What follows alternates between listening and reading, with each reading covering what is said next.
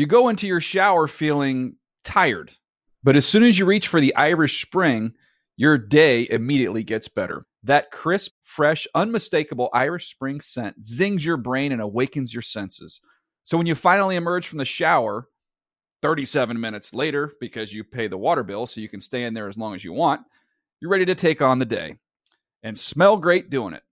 Irish Spring Body Wash and Bar Soap. Fresh, green, Irish. Shop now at a store near you. This is Amy Brown from 4 Things with Amy Brown. Today, healthier is happening at CVS Health in more ways than you've ever seen.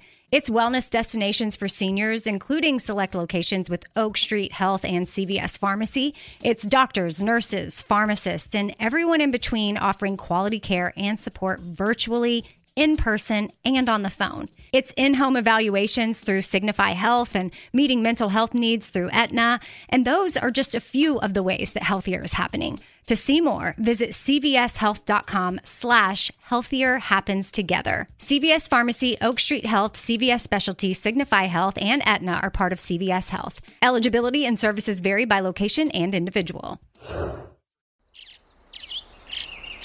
Getting ready to take on spring? Make your first move with the reliable performance and power of Steel battery tools.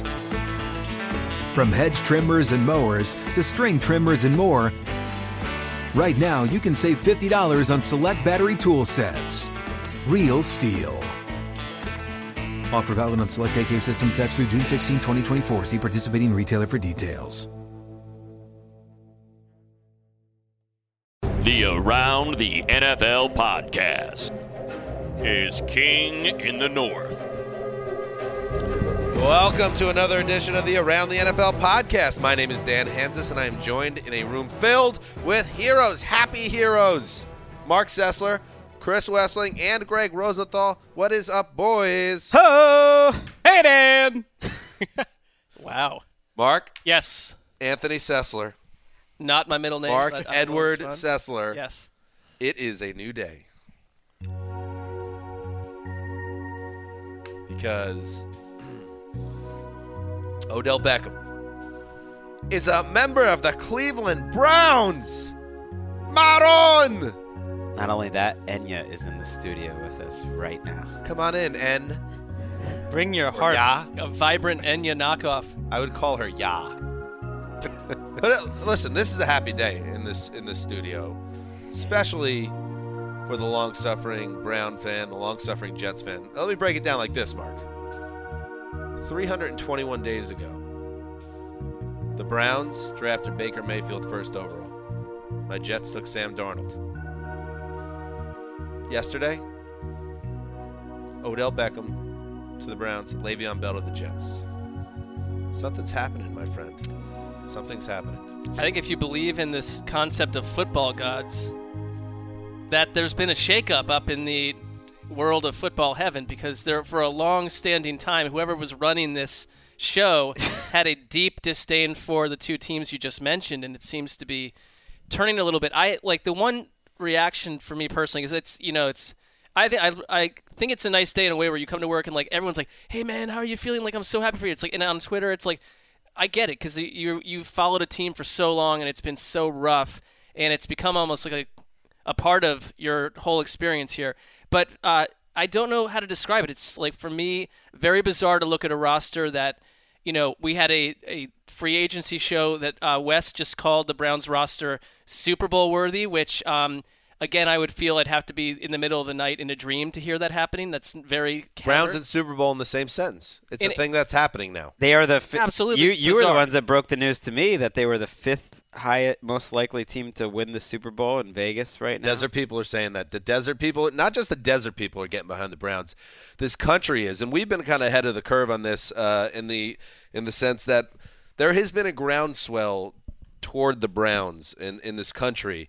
And really NFL fans around the world, this idea of getting behind the Browns, a big part of it, I think, was Baker Mayfield, and this idea that this team that went 1-31 and 0-16 could turn it around, and I think Hard Knocks fed into that. And then what happened once the season got going, it bottomed out with Hugh getting fired, with the OC getting fired, and then there's been this wave that's been building, and it kind of, to me, crested with this Odell Beckham trade in which the Giants, and we'll get to the Giants, and this is a big show, by the way. We're going to go through all day 3 of free agency, but also day 1 of the new league year. Happy New Year, everybody.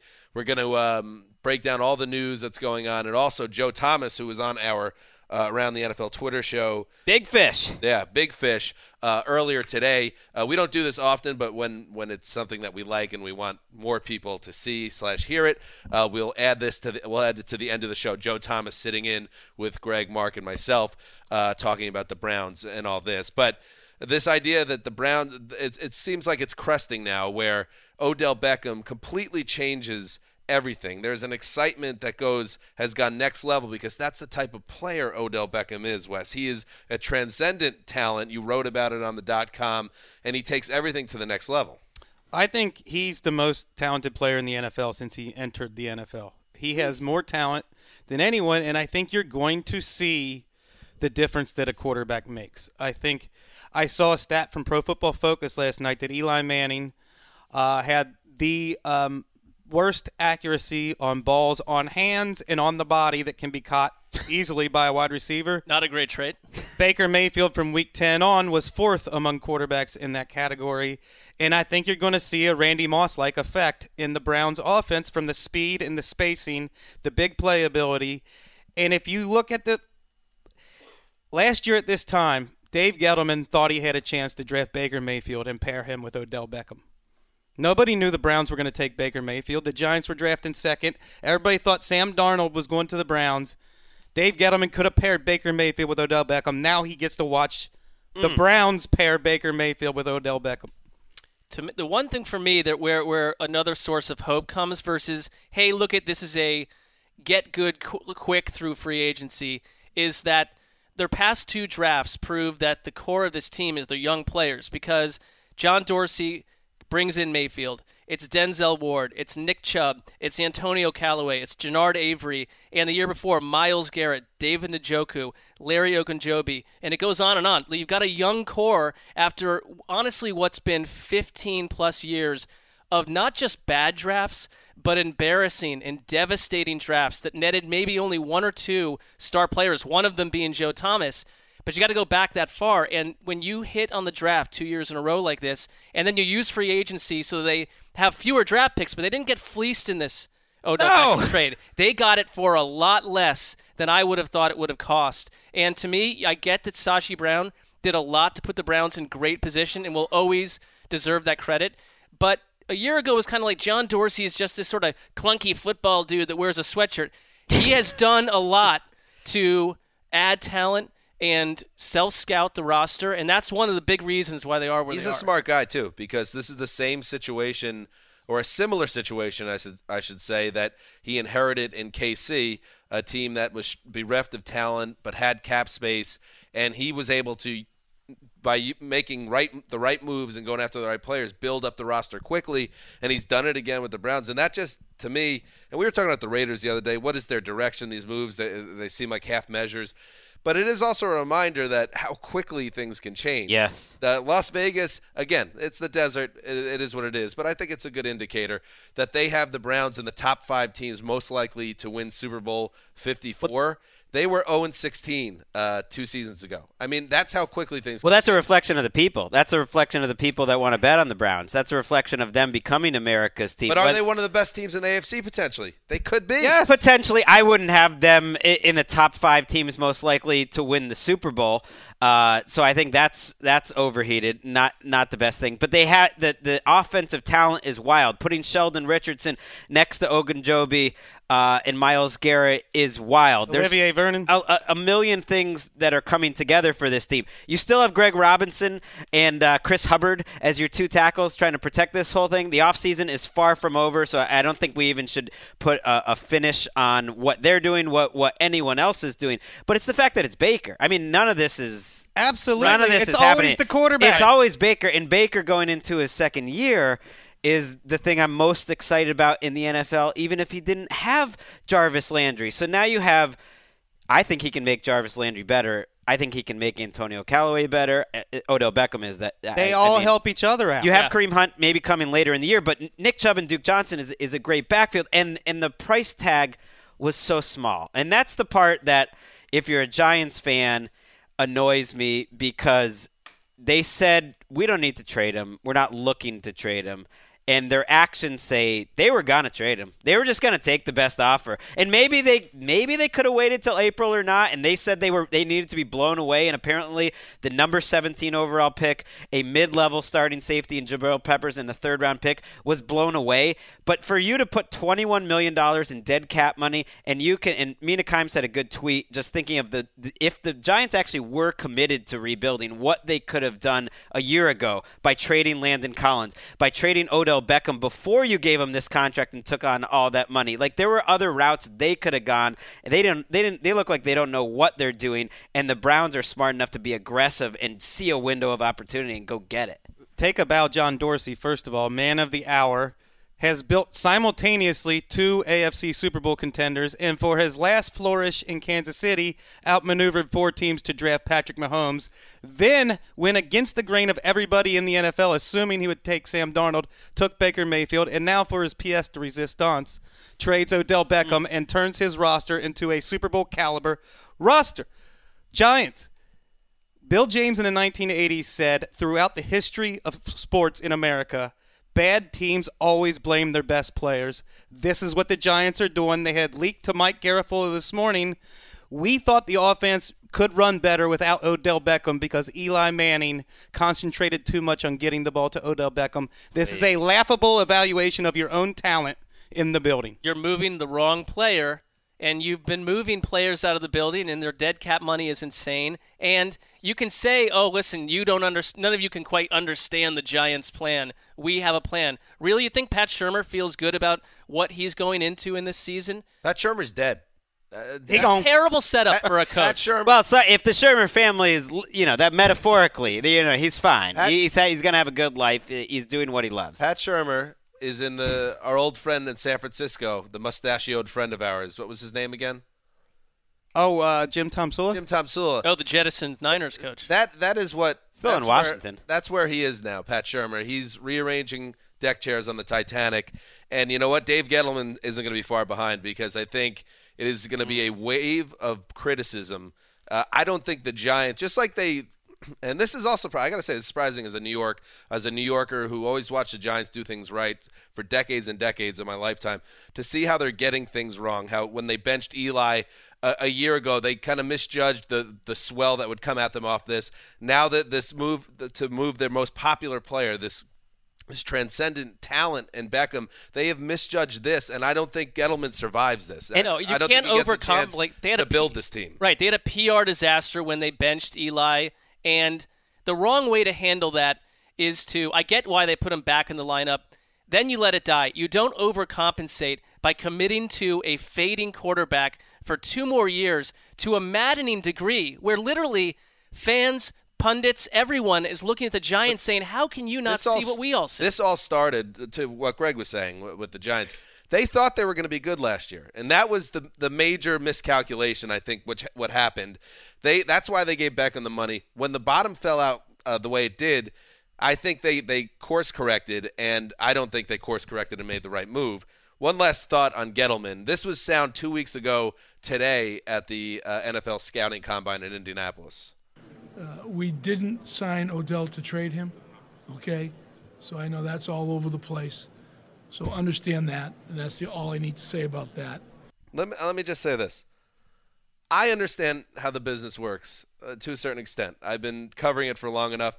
I understand lies of omission are part of the game, but the outright lies a little bit on my radar, because that there's no way this was not percolating on any level inside the organization. He chose to send a erroneous message out to the public. I guess that's part of the game. I don't like it though, and I think Giants fans, part of the reason it hurts so much is that when you hear the boss say that, the general manager say that, it sets you at ease as a fan. It's like, all right, they're not going to do anything crazy. And then when the rug gets pulled out on you, we got to eat dirt. We chase that which retreats from us, which is why the best way to gather trade value for a player is to deny that he's on the trade block. Well, it sounds like maybe the Browns made the first call. We don't know. That part we don't know. But we do know, based on various reports, that the Giants then shopped the offer around. and they tried to see if they could do better. Which tells you that they did not get the moon they were asking for if they were shopping that offer around. So they tried to. So they were calling people. Did they use the app? GM? Maybe they should have. They should have, because I don't know. John Lynch maybe he would have been on the app. He didn't take the call. And the whole idea of like Odell as a distraction or anything like that. You've heard Jeff Schwartz, who's a former teammate, said he hopes people don't think he's an actual distraction because he's loved in the locker room. That he works his ass off, that he keeps it loose, and he's obviously an excellent playmaker, which goes a long way. So if you can't manage great players that are difficult to manage, that's on you. And I think the Browns, to their credit, are going to be confident that they can manage it, and hopefully Freddie Kitchens and everyone there can, because it's not easy. Talent, it's not that managing Odell is hard. It's just managing expectations and feeding the ball to everyone and like getting. They're going to be the favorites now in the AFC North. That's not easy. And one last thing, like if you're a Giants fan, you're looking at what the Browns are doing, what the Jets in your own town are doing, and it's discomforting to look at your regime, your coach and GM, and they look more like Trojan horses that were sent inside the organization to take it apart from within. Their moves over the last calendar year are unbelievable for the lack of value they could have gotten for the kind of players they gave away. I know we want to move on, but I think the fans would want to know where were you, Mark, when you found this out and stuff? And what was that like? I was out at dinner actually, and I found out. With who? I will not disclose that. There's a new most fascinating subplot of the podcast. That was a surprise. The reaction on Mark's face there. So you were out at dinner, and with ESPN, I assume it sounds like. With ESPN, yes, yeah. with a job prospect. And I learned after the fact, and then as Wes and I know, we were contacted by our supervisor to weigh in on our website, and so I was quickly in an Uber back to a computer. Put them on Sunday. They're going to be on Sunday Night Football. It's cool. Worst case scenario, they are one of the teams, or maybe the team of the 2019 season. Everything is changing, and we're just like excited to go watch them. They will get the max. We'll have number plenty of time to talk games. about them. And this is not the show to bring it up. You made the point. The Giants decided they couldn't handle Odell Beckham. The Maras and Gettleman, the GM, decided. Can Freddie Kitchens handle it? We don't know. Can the ownership? Do we trust the Haslams to be able to handle a mercurial talent like Beckham is, Jarvis Landry is himself? Baker Mayfield's an outspoken type guy. That is interesting, but that is not the day to doubt. This is not the day to doubt the Browns. It is to celebrate them, Mark. And while we're at it, why don't we celebrate the Jets getting a deal done? 24 hours after Anthony Barr spurned gangrene, backing out of a handshake deal and going back to the Vikings. The Jets regroup. They get more aggressive going after Le'Veon Bell, and they end up landing the former Pittsburgh Steelers running back, 4 years, $52.5 million. The guarantee money, when you factor it all in, I think he's the third highest paid running back in the league. So he's behind Todd Gurley, which I think he probably was shooting for the most money. I think he is also behind David Johnson, or right in that range. Right in the same neighborhood. We want to see. This is another one. Like a lot of these deals, we want to see the details. But when it came down to it, and this was a very stressful evening at Kansas Manor, because I was just relentlessly scrolling and refreshing my Twitter feed. It was super annoying. And then you have the Le'Veon Bell mixtape that drops, and I will say I refrained from clicking into that to see if I could find clues, and then thankfully it broke. Mike Garafolo broke the Beckham story, but Schefter got the Lev Bell to the Jets. So in a long courtship, a lot of people connected the Jets and Bell because it always made sense for both sides.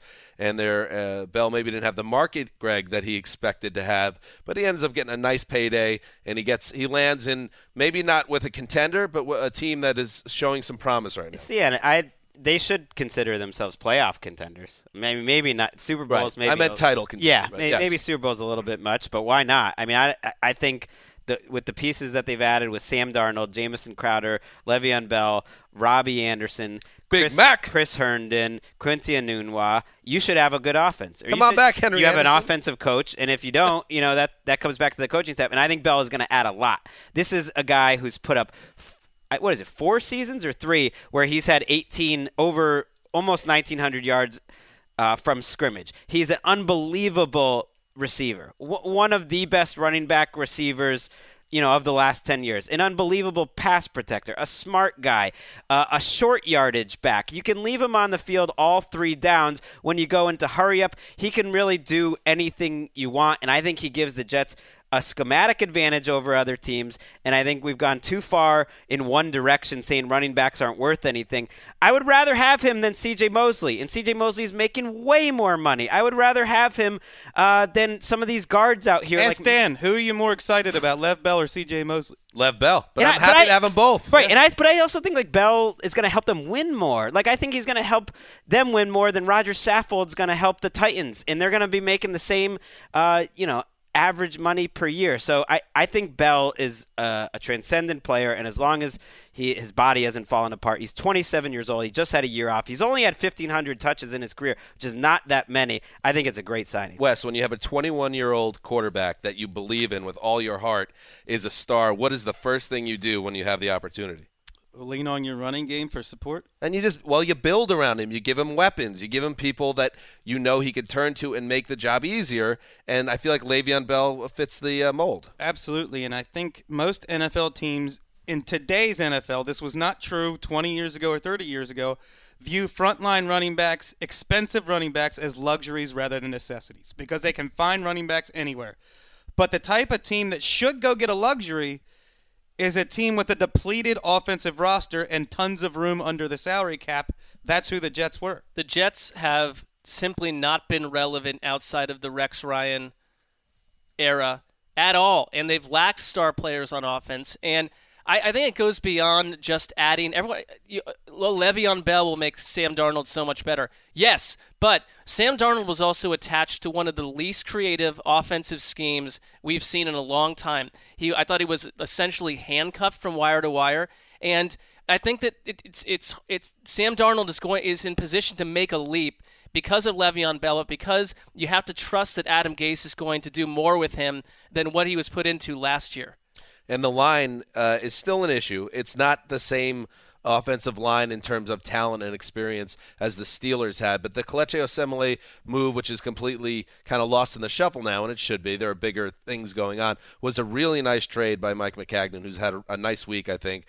They lost out on the search to replace their center. I think that's something they're still going to be on the hunt for. But in general, I think this team, and other than the flash in the pan Fitzmagic year in 2015, the Jets have been arguably the least fun offense to watch for a decade. So anybody, when you add a guy like Le'Veon Bell, a potential Hall of Fame talent, still 27 years old, only 27 years old, you're doing backflips. And, yeah, the whole New York angle, it is weird. And it's not as surreal as where Mark is right now because I think anybody would be envious where, Mark, you are as a fan right now.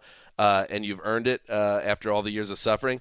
But if you're a Jets fan, you are so excited to not be the dysfunctional one right now in New York. It is the Giants, and the day that they trade That's a long time coming. The Jets get Bell, and the Jets' arrow is heading up, and the Giants is heading down.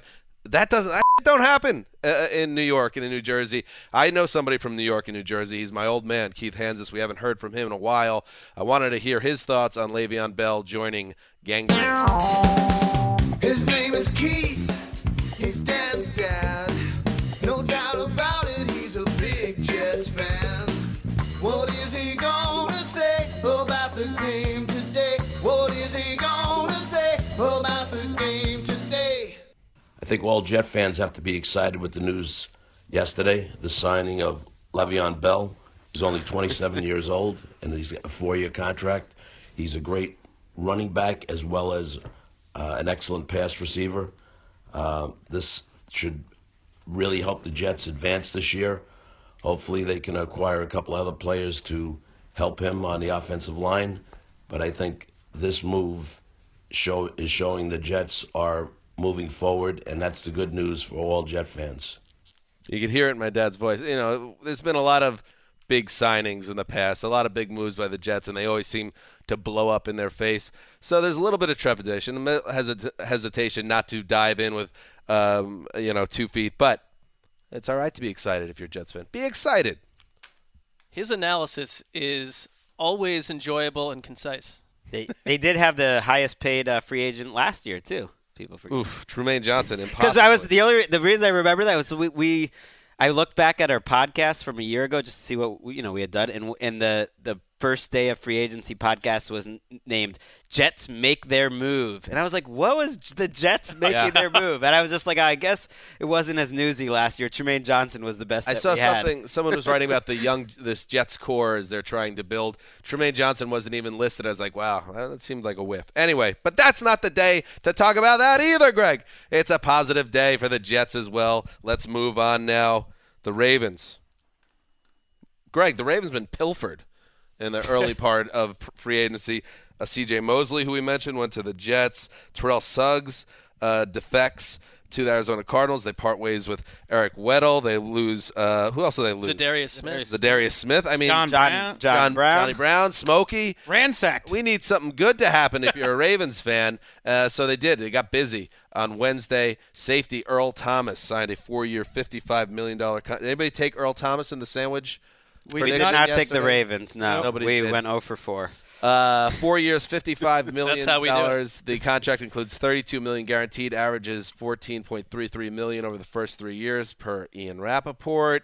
That was the highest player left on Wes and Greg's top 101 free agents. And I'll tell you what, Greg, this feels like a perfect Raven signing. Do you agree? I do. I love when teams have a tradition, like at a certain position. And when you go from Ed Reed to a few years with Eric Weddle, who did it up right.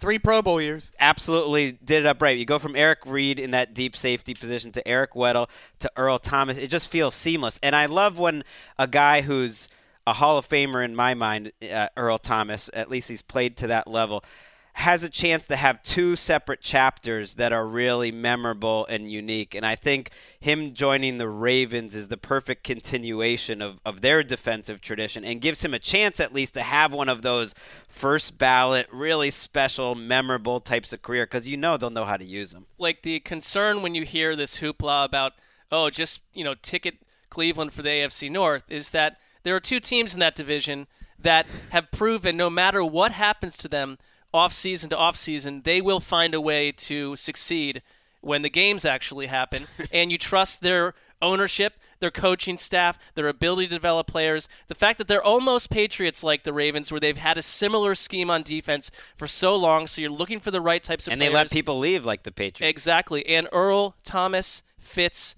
perfectly. The minute that, someone else could have overpaid and he might have fit or he might not.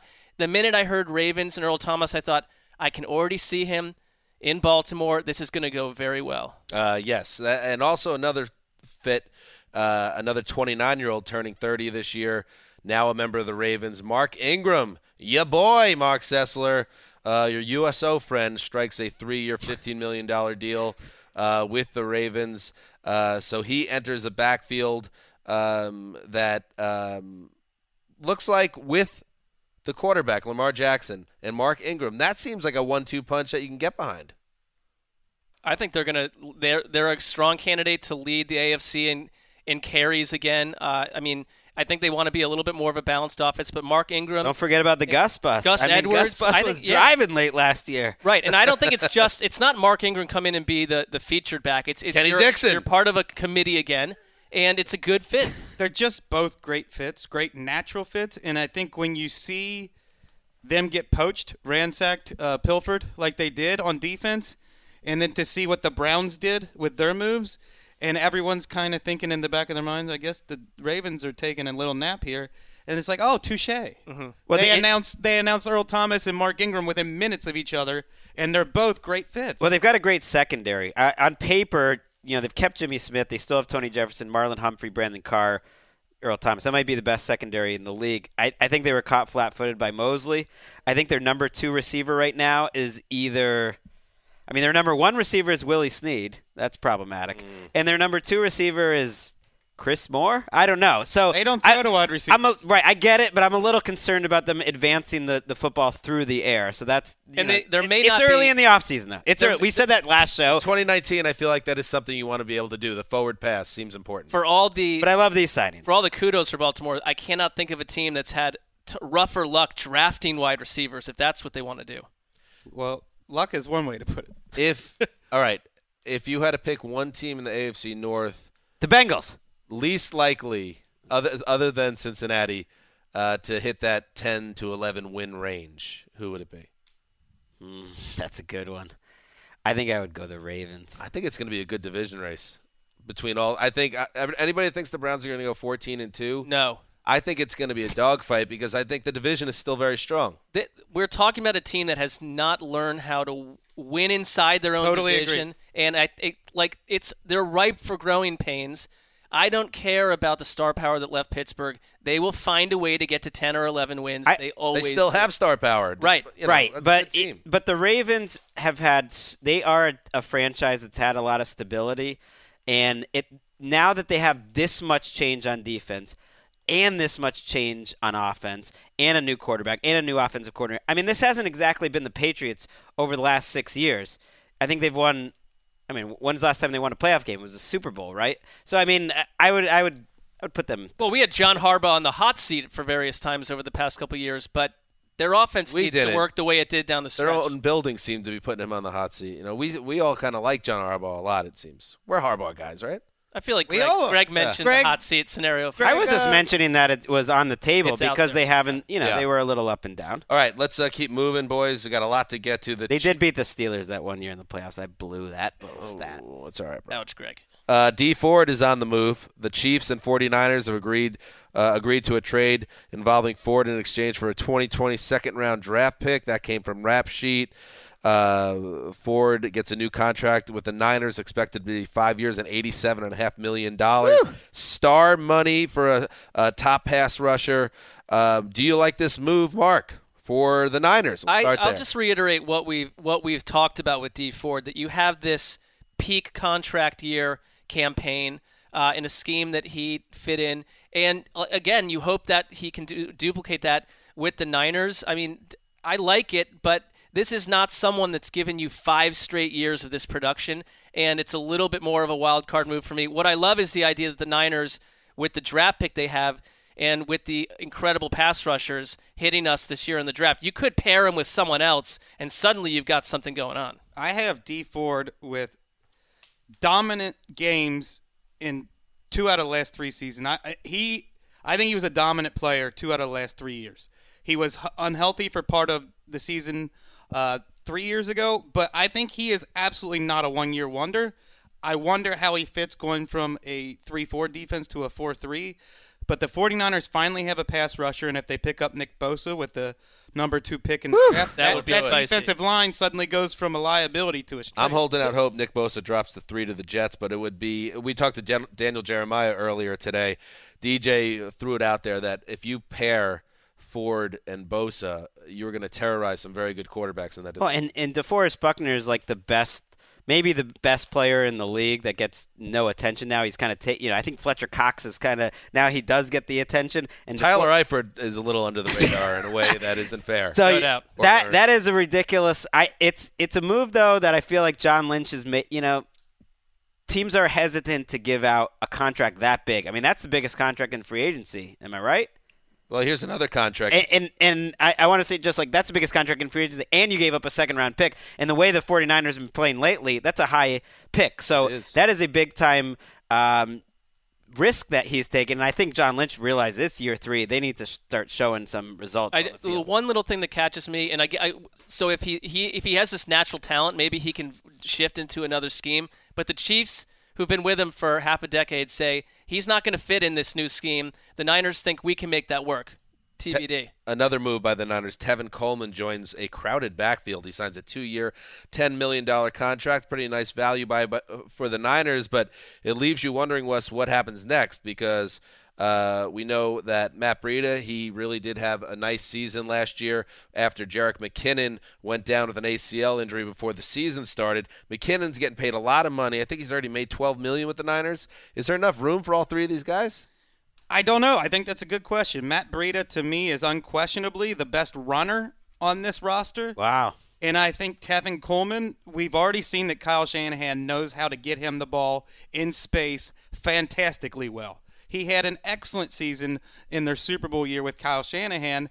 And to me, Jerick McKinnon coming off a torn ACL, I would think that Tevin Coleman's going to be the apple of his eye, not Jerick McKinnon. I think they'll keep all three, and Coleman came at a great bargain. I find it very surprising bargain. I find it very strange and almost uncomfortable when a guy like Tevin Coleman has the same agent as Le'Veon Bell, and I think that's a clear conflict of interest. That makes you uncomfortable? I just think there's something really wrong about that, because while he was waiting for Le'Veon Bell to go sign, Latavius Murray got more guaranteed money than Tevin Coleman. Something doesn't seem right about that. Like I'm really surprised Latavius Murray got a better contract than Tevin Coleman. And Coleman, I think the way that their season went, they need as many offensive weapons as they can get. Maybe injuries are going to happen. Play them all. Doubling back to the Chiefs. It's amazing. This is a team, the Chiefs, that came very close to going to the Super Bowl, but the defense obviously disappointed. Bob Sutton got fired because of it. Dee Ford's gone. Justin Houston's gone. Eric Berry gone as well. The Chiefs on Wednesday announced the release of Berry. He had been with the team since being the number 5 pick in the 2010 draft. Of course, Berry has dealt with injuries, cancer, and he hasn't been able to get on the field a lot. But, Greg, as you pointed out earlier today, he played a ton in the last Chiefs game, but I guess ultimately they decided they needed to make a move. Yeah, and he's had his physical problems are as serious as it gets, and he was able to play, and there was some question, should he get more surgery or not. I think they gave him, and they were almost forced, like, by public pressure to give him that contract, and it turned into a fiasco for them, frankly. I mean, it was just bad luck, but part of the reason they gave him that contract, despite some injury questions, was he's known as one of the leaders of men, and one of the people that is just as tough and loves football about as much as anyone. So I don't think they would dump him, basically, unless they thought he was just done. There were whispers this morning, unsure how reliable they are, by multiple people that the Browns were making a play for Eric Berry, which makes sense because of John Dorsey there. But ultimately that probably be cheap. I mean, you would think he's not going to cost a lot of money. Yeah. Cancer survivor. I hope he's able to come back and make a difference. It's time, fellas, to jump into the fish tank. It's been a while. The organic fish tank. The Dolphins need a quarterback. You know, they're moving on from Ryan Tannehill, and Teddy Bridgewater made sense as an option. But then we heard that Teddy Bridgewater was staying with the Saints. Mark took issue with that. He really tore into Teddy, and I think Teddy was listening to the show, because now we have news that Teddy Bridgewater is scheduled to meet with the Dolphins in Miami on Wednesday night. We're recording this as we reach Wednesday night. Rap Sheet reported. So obviously a turn of events. So we don't have anything as of this discussion, but do not be surprised if Teddy Bridgewater, Mark, is the leader in the clubhouse to be the starter for the Dolphins in 2019, right? Jane Slater was very adamant that there was an offer from the Saints. There was an agreement. I wonder, I mean, it's just for the same reasons we brought up yesterday, that for me, it's not a Teddy Bridgewater thing, because I don't know Teddy Bridgewater, the person, at all. But if I want to trait an NFL quarterback, it's whatever team you have a chance to start for, if it's your only chance, that you would prefer that over being a backup. Now, I understand the Dolphins can seem like a bit of a hot mess, but I'll go back to a year ago when Baker Mayfield they asked, do you think you can rescue this moribund Browns franchise coming off an 0-16 year? And he said, absolutely, let's do it. That's what you want from the neck up from your quarterback, the confidence. I'm not saying Teddy Bridgewater personally doesn't have that viewpoint, but I question it a little bit to go become a backup on what seems to be a very short-range deal with the Saints. Where are you secure that you're going to be there when Drew Brees is done? What is the plan? So I will want to see what happens here. I would not compare Baker Mayfield to Teddy Bridgewater. from any kind of standpoint. I think Baker Mayfield's just so much better, so that's why he was confident. Teddy Bridgewater, to me, there's something to be said for foresight, and having the foresight to go stay with the Saints, to me, just was really smart. And we'll see. Versus maybe the Dolphins, he will. who have no offensive line and one of the worst rosters in the NFL. It does make you wonder if the Dolphins said, "Hey, actually, we'll offer you a little better contract." Mike Garafolo was on with us earlier today on our our Twitter show, or was it our NFL Free Agency Live show? Free Agency Live. I lose track because we're so productive. Pay us. What? That came out of nowhere. I mean, not know. we are technically being flashback. paid. I did not know It's where like that 4 came years from. ago. Very unbecoming. Anyway, Mike told us that the Saints deal for Teddy Bridgewater, they believed it was going to be in the $7 million base value range, which is very good money for a backup. And now we're hearing reports that if Teddy ends up going to Miami, guess who ends up going to New Orleans?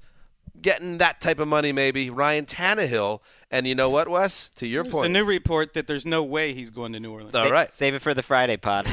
Interesting. It'll be interesting to see whoever ends up being behind Drew Brees. That's a good spot. I maintain that's a good spot. It is, but only spot. if Brees gets hurt. Here's the whole thing about Teddy Bridgewater wasn't some heir apparent on a 1-year deal. It's like they'll evaluate it when it happens. They will Drew give Brees, him a 20-year deal. I mean, the history of 40-year-old quarterbacks is it goes all at once. Not like, okay, he just declined over a period of 3 years. Right. So if it goes, you're going to want that guy behind him. But it's confusing, too, because the history of, recent 40-year-old quarterbacks is they suddenly get better. Like Drew Brees goes for an MVP caliber season, and then Tom Brady throws 500 yards in the Super Bowl and then wins it the next year. I would point you to Peyton Manning's last year and a half. Let's stay in the fish tank, guys. Get back in the fish tank. It's fun swimming in the fish tank. Cameron Wake. He's out. He's not in the tank. He's hopping out of the fish tank, and he's heading to the Tennessee Titans, who have agreed on a 3-year, $23 million deal. This from Tom Pelissero, our own Tom Pelissero. $10 million guaranteed.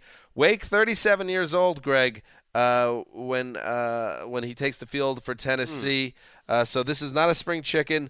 Where are we at so far with the Titans and the direction they're going in their free agency? Because that's a win now buy right there.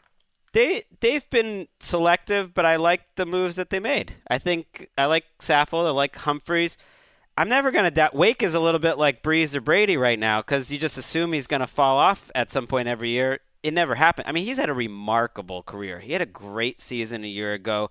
To get a $10 million guarantee on a pretty big contract as a 37-year-old passer 46 actually is insane. Does the Pro Football Hall of Fame is kind of, how basketball considers your other leagues?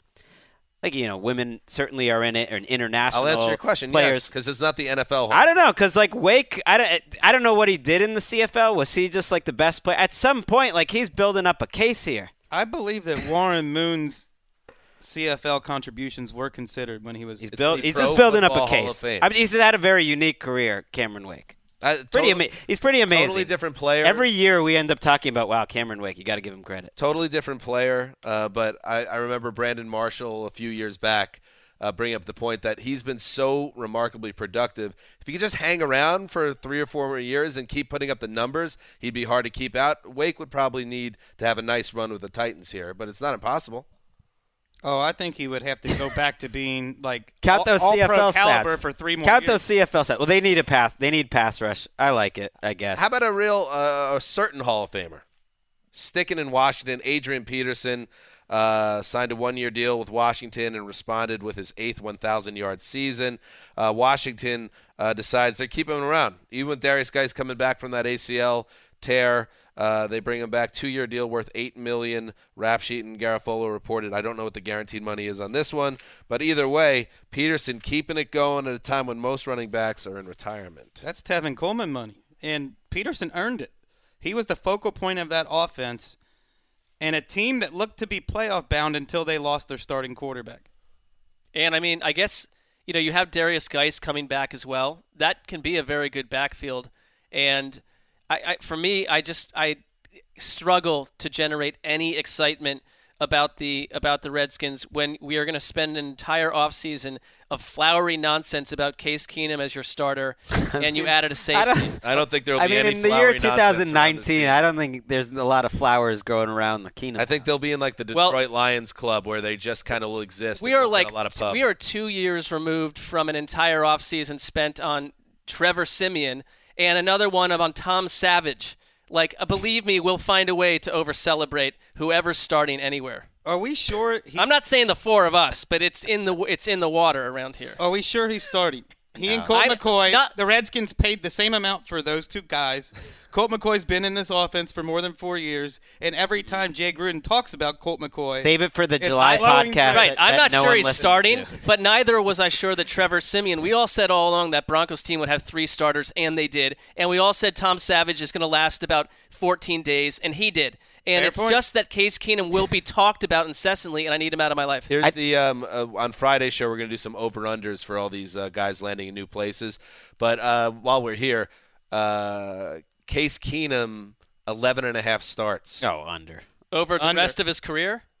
Under. I'm putting rent on that. I mean, because at this Under. point, I need a way to make a little more income. If I'm getting even odds, putting the rent on under. All right. The odds are great. And they're going to draft someone potentially. Let's move on. The Raiders make another move. Tyrell Williams, who had a 1,000-yard season in 4 years with the Chargers, so he's shown he could do it in the past. The Raiders are banking on he could do it some more. Rap Sheet reported Wednesday that Oakland signs Williams 4 years worth $44 million, $22 million guaranteed. He ranked number 39 on NFL.com's list of top 101 free agents in 2019. Pretty rich money for Tyrell Williams, right? Seems like a pretty nice deal for him. not a guy I would give that much money to, but I Good think job, Mr. Agent. Without a doubt, Derek Carr has much better receivers this year than he did last year. I think GM's I think he had a lot of offer. It sounded like he had a lot more interest and maybe would have ranked a little higher on the average GM's top 101 list. People were into it. I think because deep speed is just so hard to find, and he has that. Suddenly you have him and Antonio Brown, not bad. Right, now you have a competent collection. I mean, going into free agency. Jordy Nelson gone? He's I know. there. Is he? I don't know. One of the funniest analysis I saw the other night, it was from a good writer, but it was like, you got to really look at the impact that Antonio Brown is going to have on opening up things for Jordy Nelson. I was like, if Jordy Nelson is, if you're thinking that that's a major part of their offense and that's their number 2 receiver, then they're going to still stink. Outside of Buffalo, worst group of wide receivers before these 2 signings. Speaking of the Chargers, they add a name. They lose Tyrell. They get a Tyrod. You better call Tyrod. It just doesn't work. That's a deep cut. That's like the My Morning Jacket version. Rap Sheet reported Wednesday that Tyrod Taylor, or Tyrod, I don't want to talk about that again, agreed to a 2-year contract with the Chargers. The team later made the news official, and I just realized something. Oh, yeah. Gerg. I assume this is the only reason it was in the show. Oh, Gerg. Where's Gino? Because Gino couldn't even hold on to a number 2 job in L.A. Well, He's on the street. He did hold on to it, and he completed the season. He has more playoff victories, than many franchises this decade. Can I ask a question? Is this Define what a playoff vicariously? victory is. Have you accepted that this is a bit now, or are you just like really still believing in Geno? Gino's in the league. He's gonna be back. I think not he under gets a contract. job. Technically, he's not not in the league right right now. No, but like you, not right at the moment. You famously believe he's like a top 30 quarterback. He hasn't had another chance really to prove it. But He's had plenty of but I chances. do think that Still- people that know quarterbacks well, they keep giving him contracts. He will be 7th in MVP rankings for the XFL in about 3 years. I'll give you that. I mean, to answer your question, Wes, I did give up on trying to put him into the top 101, I think, even a year ago. So Hey, at least you like to defend likable guys. One of the life happens. Tyrod's an upgrade. I'll admit it. Thank you. Big time. Anthony Lynn worked with him. He knows who he is at least. Life happens and things keep moving and you forget about it, but never forget that Geno Smith was a starting quarterback, and over a $300 plane ticket, one of his own teammates punched him out in his locker room and broke his jaw. That is a thing that happened. That's still a thing that happened. It will never have not happened. That was a remarkable moment in his career, but for me it was over the minute that he walked out after being drafted in a white sweater. That was I'd never really He had to be covered talked to even from stay Hey, in he the got building. he got Rex another year by helping them win those games, including down in Miami at the end of the Oh, yeah, Rex that loves 4-game run. Rex People still loves talking Geno about that Smith, no 4-game doubt. run. And this one's just for you, Greg. You're a real grinder. You love it. Darrell Williams sticking around in Carolina. He signs a 1-year contract worth $7 million.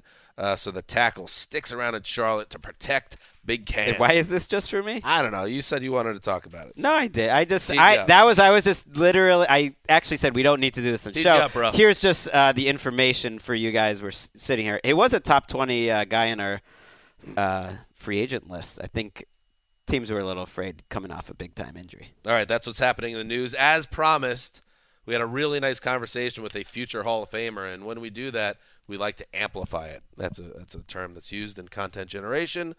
Let's hear it right now. One quick note. I mean, this will be thrown out there on video too. I would click into the video to take a look at where Joe Thomas is at from the physique angle. He was sort of shockingly and ruggedly built. Am I wrong about that? No, he's in good shape physically, and you'll have a chance to check it out on Didn't shock me. I social always media. believed in him. All right, let's go to it. Wow. There he is, very excited to be joined by the greatest Brown since Jim Brown, Joe Thomas, Iron Man left tackle of the Cleveland Browns, an amazing 11-year career, and now you're joining us here. Welcome to the show.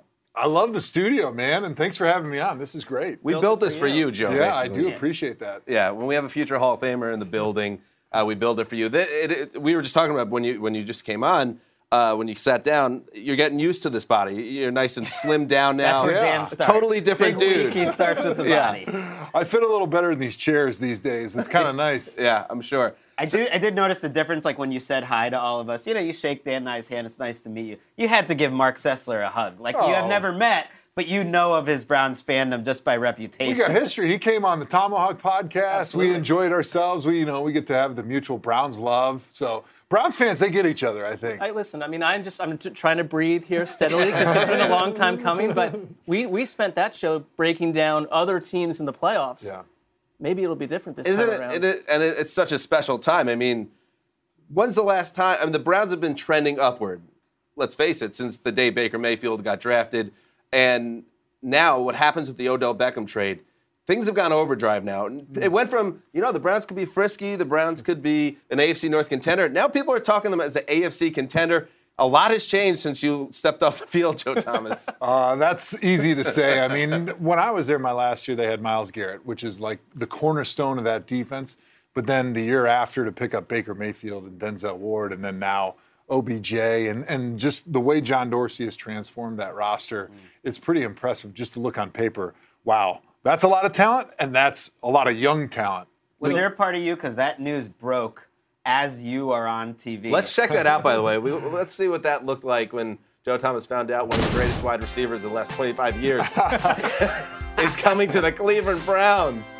I felt like, the ladies when they're in pregnancy and they're giving birth and they give them like the brown paper bag that you have to breathe into so you don't pass out. That's what I felt like, because I had just talked that morning to some of the local radio and said, there's no way the Giants are getting rid of OBJ. And I just wouldn't let myself believe it. It was like the kid on Christmas morning. I was trying to manage my expectations, expecting it to be socks under the Christmas tree. And then I opened it up, and it was like the coolest boombox of all time. You're one of the greatest Browns ever. You're not that far removed from the game. Are you plugged in enough where you were maybe hearing things that other people weren't, that this could be in play? Not really, and I've got a lot of friends in the organization still, and I chat with those guys all the time, but I try to keep our relationship mostly friendship-based, so it's not just me trying to pull information from them I would all the mine time. for sources. You're now in the media. I would get that information and use that. Yeah. I do wonder, because it's your run with the Browns. You almost went to the playoffs that first year in 2007, and then there was a long streak of darkness. Do you ever feel kind of like almost Moses that led this team to what now seems like the promised land, but you're not able to go with them on the field? Is there a little bit of frustration on that front? Honestly, I haven't let my mind accept the fact yet that I'm not a part of the team anymore. I think because I feel like now, as a player, you have to be really guarded and you have to manage your expectations and you have to always say the right things. But now I can just be excited and be a fan and just be over the top when something cool like this happens. Is there a part of you in that moment, you're on NFL Network Live, you're like, thinking to yourself, like, how much of a media member do I want to be, or how much excited do I just want to be? Yeah, I mean, it's hard when you're in that situation, and I don't think the NFL Network would want me to be stone-faced about it because this is an exciting time for the Browns. This is an organization that's had a lot of hardship since they came back in '99, and they're one of the great franchises in the NFL. And to finally have that turnaround happening right now and to see it accelerating each offseason with these incredible moves that John Dorsey has been making is so cool. Well, with that in mind, let's check out another tweet. This is from our colleague Andrew Siciliano. Hey, Joe, how quickly can you put the weight back on? What do you say? I mean, is it even a possibility? Did it ever cross your mind in the past 12, 15 months? I would love to be part of a championship run, but if I had anything left in my knees, I would have played last year. Right. The reason I retired had nothing to do with me being sick of losing or sick of turnover or that I didn't love the game anymore. I love the game just as much when I walked out, if not more than when I first walked into the door in Cleveland in 2007. I loved the locker room. I loved the preparation. Everything about it was great. But when your body gives up on you, there's really nothing left, made the left decision for you to for do. Yeah, I mean, it was easy. How surreal is it that the Browns are, in some ways, America's team right now? I mean, the Cowboys still have the title, but this country is rooting for Cleveland. They've been rooting for Cleveland when they were coming off 0-16, and now the bandwagon's starting to fill up. Mark seems a little uncomfortable with the people now jumping on. And I get that. Yeah, listen, if you've been there, you've been there. Now suddenly everyone's a fan, please. If as a Jet fan, if the same thing happened with people jumping on the Jets bandwagon, I'd be like, stay off. You don't deserve this. Yeah. I earned this. How surreal is it that the Browns get this much love now from the country after years of derision? Yeah, I'm excited that the Browns are sort of the center of the NFL universe right now and hopefully for the future. It's true. But it is funny because there is going to be some of that amongst fans like, whoa. I went through the 0-16. I stuck with the team. All of a sudden, you're coming out of the woodwork now that they're good and they've got this fun team with all these great personalities. So I'm sure that's going to happen. Let's hope it happens because that means they've had a great season. You should be the bouncer. I'll be happy to be the bouncer. Yeah. I'll throw a few people out. I've always said that if the Browns in my lifetime ever won the Super Bowl, and there was a period there where I thought, it's not happening. Even if I live for another 30 years, it won't. But if it happens, I don't care how old I am, I'm going to systematically burn down like 8 cars on my street and just start throwing chairs all over the place. What would your response be? Would it be stoic? Would you go nuts? Would you commit felonies as well, Joe? Wow. I haven't put myself into that shoes yet of what it would feel like when the Browns win a Super Bowl. But I remember when I was 12 years old, I was a Packer fan growing up in Wisconsin, and Brett Favre wins their Super Bowl in '96, I think it was, and it was like 10 below zero in Wisconsin. I ran outside, I ripped my shirt off as a 12-year-old kid, and I was running around the street. So I'm sure it would be something like that. It would be like the J.R. Smith all over again where I wouldn't put my shirt on for a week. And they'd have to give you a ring after all you've done. Well, it makes me, growing up in New York, Don Mattingly of the Yankees, he retired, and then they started Dynasty immediately when Derek Jeter gets there. The fans, though, didn't forget Mattingly. He never got to the World Series. I feel like Browns fan, if a similar situation played out, you'd be just as beloved as all these guys that are winning titles if it ever happened because you were there. The fans, you're synonymous with that, the pain that led to the greatness in a way.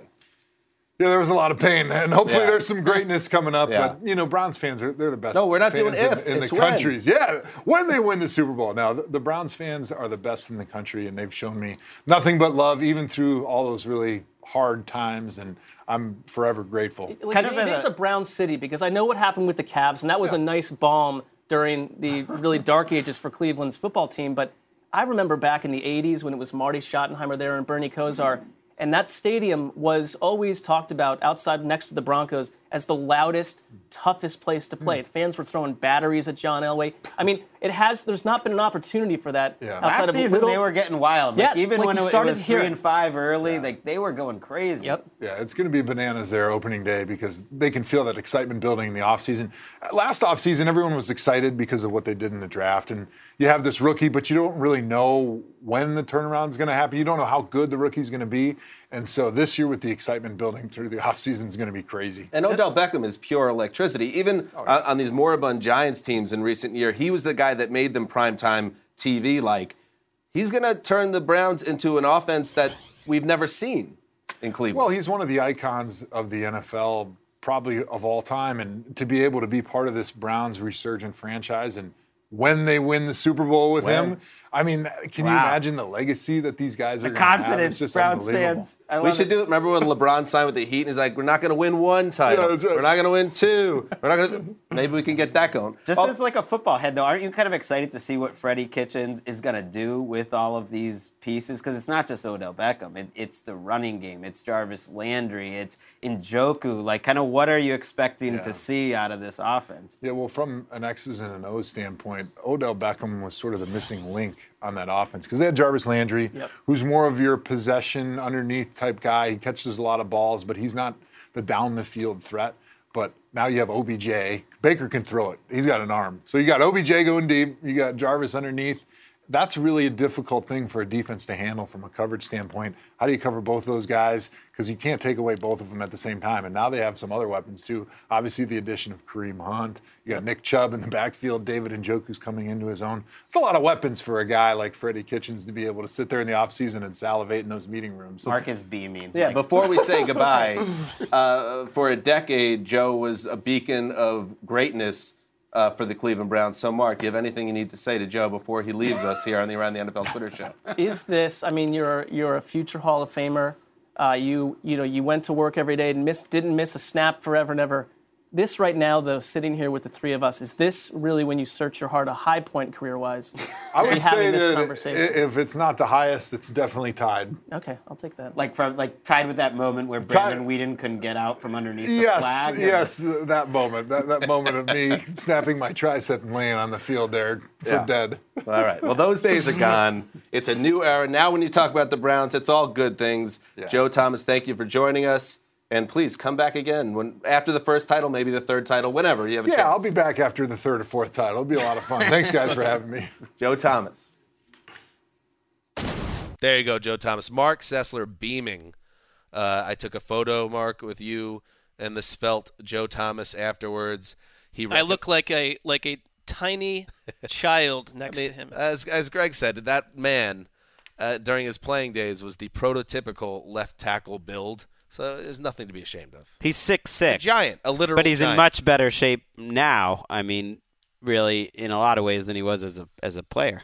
There's a part of me that really wanted him to come back to the Browns and play left tackle for 2019. Yeah, as we heard, his knees are shot. His body would not cooperate. All right, that's it for today's show. Again, Mark, it's a new day. It's a new day. I'm willing to, feel happier than in the past. I'm going to give it a try. And you know what? I know you so well, Mark, that sometimes good things have happened with the Browns. And I remember, in fact, draft day, not the film. You were not happy about that.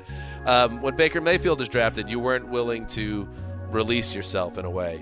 But I sense with this Beckham move that you are embracing the beauty of the Browns being reborn as a franchise, not just on the rise, but a franchise that has arrived. Yeah, I have equal concerns that at some point, like in early September, the team bus is going to roll off a bridge and this roster will be lost for all time. But assuming that doesn't happen, it should be dark, fun times ahead. I mean, that's how I think about these things. How did you end up on the dark lake? That's how I think about these things. All right, but a good day for the Browns and Jets, Mark, and we deserve those. We'll be back on Friday.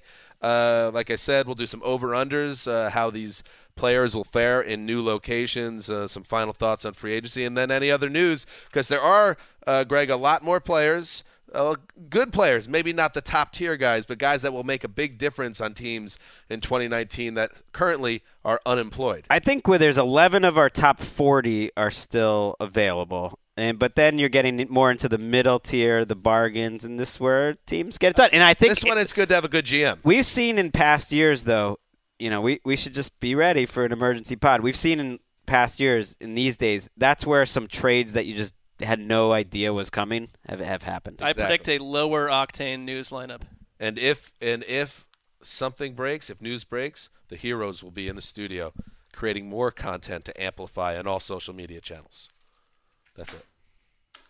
Get your act together, Instagram. This is Dan Hanzus. Sessler's got a picture of Joe Thomas ready to change his career. Instagram Signing down for off 6 days. Quiet Storm, the mailman, the old boss, and Kent Brown doing the damn thing behind the glass. Sign him. Till Friday.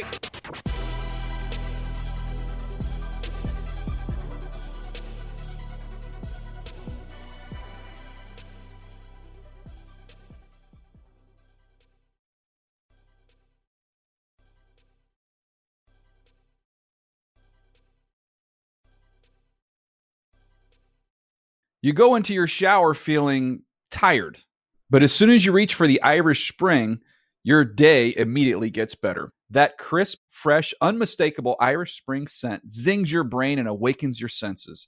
So when you finally emerge from the shower 37 minutes later, because you pay the water bill so you can stay in there as long as you want, you're ready to take on the day and smell great doing it. Irish Spring Body Wash and Bar Soap. Fresh, green, Irish. Shop now at a store near you. Getting ready to take on spring? Make your first move with the reliable performance and power of Steel battery tools. From hedge trimmers and mowers to string trimmers and more, right now you can save $50 on select battery tool sets. Real Steel. Offer valid on select AK system sets through June 16, 2024. See participating retailer for details. Open a limited-time 11-month certificate at Kemba Financial Credit Union. At 5.25% APY, it's more than triple the national average, plus it's a safe and secure way to grow your money. Visit your local branch or kemba.org/cb for details. Offer expires May 31st, 2024. APY equals annual percentage yield. Restrictions apply. $500 minimum and $250,000 maximum deposit. Advantage status required. Comparison based on bank rate average. Federally insured by NCUA.